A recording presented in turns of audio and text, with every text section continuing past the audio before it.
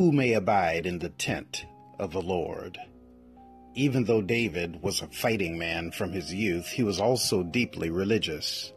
Before going into battle, David and his men would consecrate themselves through ritual bathing, prayer, and a commitment to abstain from sex with their wives until the battle was over.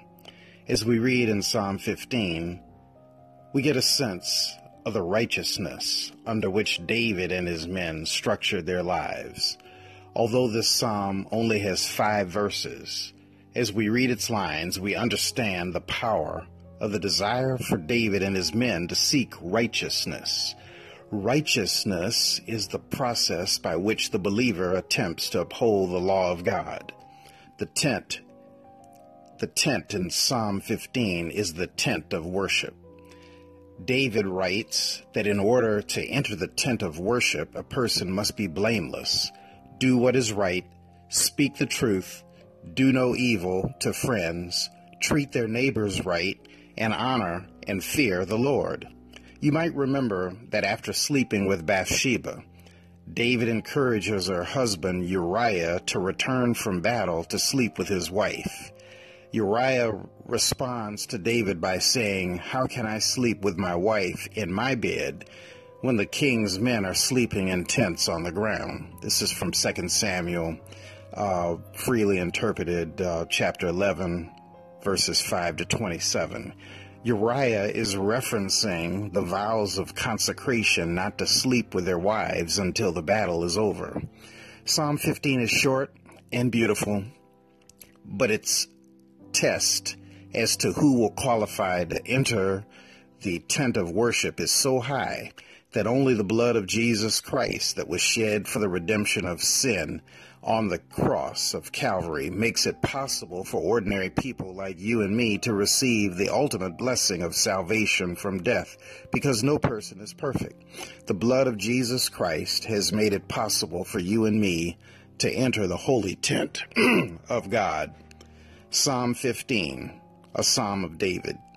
O Lord, who may abide in your tent? Who may dwell in your holy hill?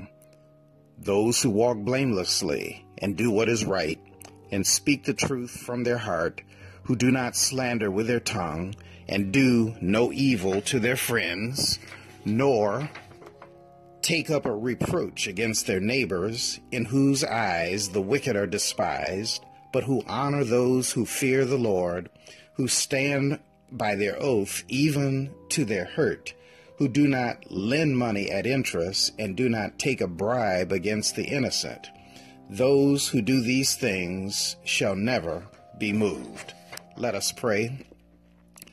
Lord, grant me a righteous spirit. Bless me that I might seek right and not wrong.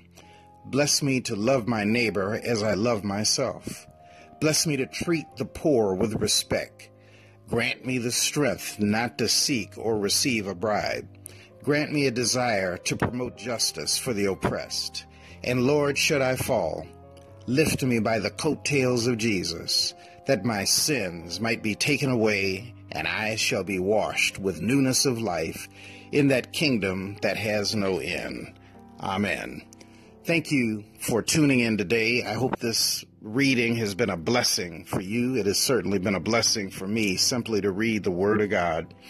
And I extend an invitation to you, if you're ever in Midtown Detroit, stop by my church, not just for Sunday worship, which, we worship at 8:30 and 11, but you can also stop by during the week. Stop by to see me, and I'll be happy to talk to you.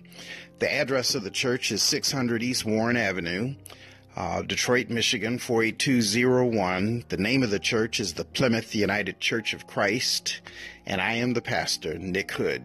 God bless you, God keep you, and hope you will tune in tomorrow.